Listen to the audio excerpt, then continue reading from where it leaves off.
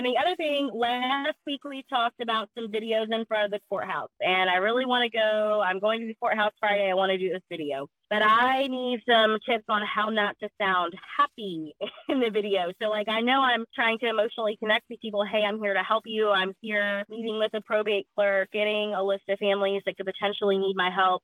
And then what comes after that? What I prefer to do is get them off platform where they can see a longer form video, like a 3-minute video of me explaining, just like if I got a referral, the way I would speak to that person and explain what it is. Just say, listen, I understand that this might sound too good to be true and you may not trust it. Feel free to look around the site. We have reviews. If you would rather just talk to me right now, you can call the number below or click the button and you'll land right on my calendar and I'll call you at a time that works best for you.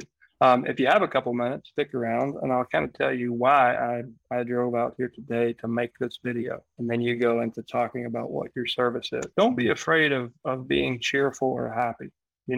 As humans, we're psychologically attracted to that, right? Now, you can't be like over cheerful and be like, hey, I understand you're the representative of an estate. It's a good day, ain't it? Yeah.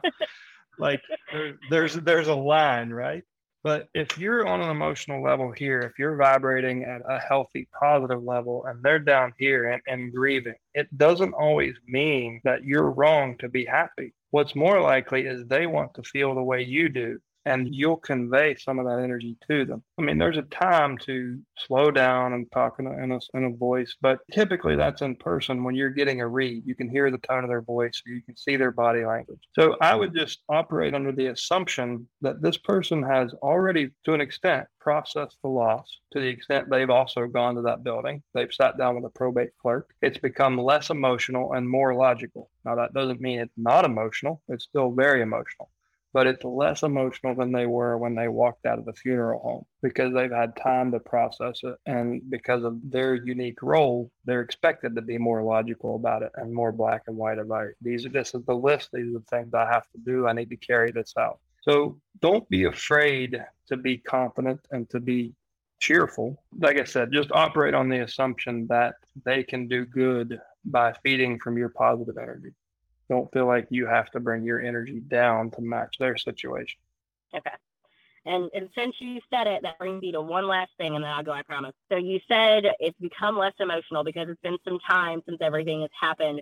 Is there any news or any progress on the new system that is pulling death certificates as opposed to probate? Or do you have any ideas as to how I could do that in the interim until the new system launches?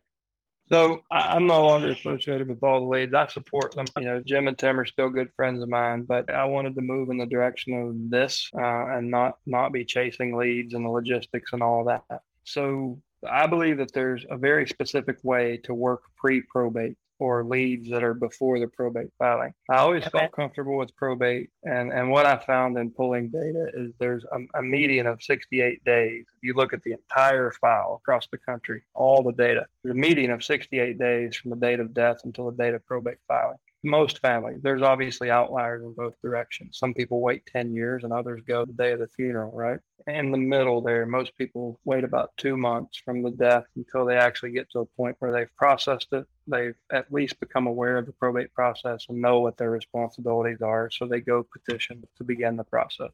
So there's things we know about families in probate. In pre-probate, if you're calling off of death records or scraped obituaries or wherever you might be getting that data, you don't know who the decision makers are. You don't know through a skip trace if you're even getting the right Jane Doe. You don't know if you're calling a minor. You could be calling a 12-year-old with a cell phone that happens to have, you don't know this stuff.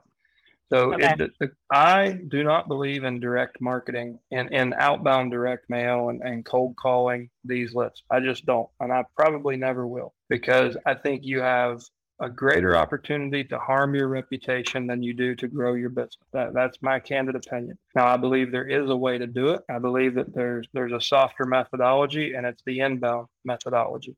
So you create a community group like Dan and I were discussing, and like we've talked about on these calls before. You create and host and maintain a safe environment where these folks can learn and can benefit and earn their trust. And You can skip trace them, put them into a Facebook custom audience, and put ads in front of them without them knowing that you're directly targeting them. They will just think it's the magic cloud that somehow knows that grandma died and they're the executor, or, you don't even know if they're the executor. They're just an heir. They're suspected to be in the line of succession. So it's a way to broadcast market to someone who is likely to be the decision maker, but you're not foolishly assuming that you know who that is, or you're not embarrassingly calling minors and people who were very close to the decedent a week after they died. And for me, my reputation is everything.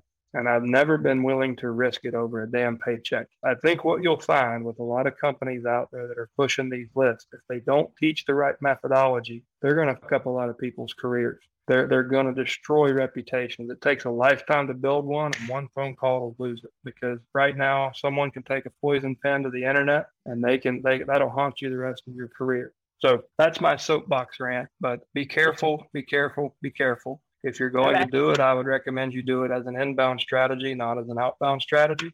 I intend to build a course on inbound pre-probate marketing where you can do it, and you can do it safely, and you can do it effectively. But I know there's a lot of folks out there that will disagree with me, and they say, hammer the damn phones. It's a number game. Some of them are going to want to sell. Go get it. But that's not me. The risk seems greater than the reward, if you ask me. Well, I think those are good thoughts. I think it's good to hear a different perspective on it. I hadn't considered any of that. And if anybody does disagree with me, I mean, this is a safe forum. Like, if you disagree, step up. If you have advice to give Stephanie, please do. That's just me. I'm just a member. Bad question. When you say no cold calling, are you referring to just random cold call list, or what you're going to do, understand where this originates. So when somebody passes away, the funeral home will notify the Social Security. Social Security keeps a death database. And for a long time, that had a lid on it. It was only accessible to government entities and nonprofits. Loopholes have been found, and people are including that data in data sets, using it for skip trace and matching append processes. However, we all know what's your best skip trace percentage? Like maybe 60%? Like when you skip trace as far as accuracy? It's not science, it's more art. You're making calculated guesses at who the right John Doe is and if this is his right phone number. Some companies are better than others. But there's a good chance that at least 40% of your data is flawed. It's wrong because of the nature of how it's being aggregated.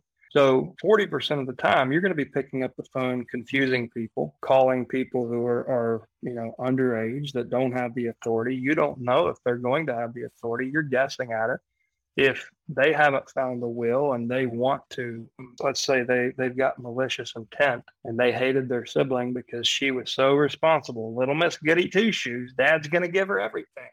And you call that person and start treating them like a decision maker, and they say, by God, I got one on the line. So if they decide to make themselves a decision maker, even though they don't and they won't have that authority, you're just muddying the water for the family. So that's what I mean. Like, there's so many unknowns and so much uncertainty. You have no damn business stirring around in a family right after a loss, playing a bunch of guessing games. You should earn the business, and you should put something out there that makes them come back to you. Make it a complete inbound strategy. I won't name the company, but when predictive analytics became a thing back in like 11 or 12, when these companies were starting to show up, one of them was VC funded by a very big tech company, and they were giving real estate professionals lists of people who are recently married, recently divorced, recently had their youngest child graduate high school. These real estate professionals, especially the realtors, because they're held to a code of ethics and they have more to lose than an investor, they were calling these families and just making damn fools out of themselves. Well, the family's immediate response was, you violated my privacy and I'm coming after you. So they sued the cold caller. They sued the technology provider, and by God, they won.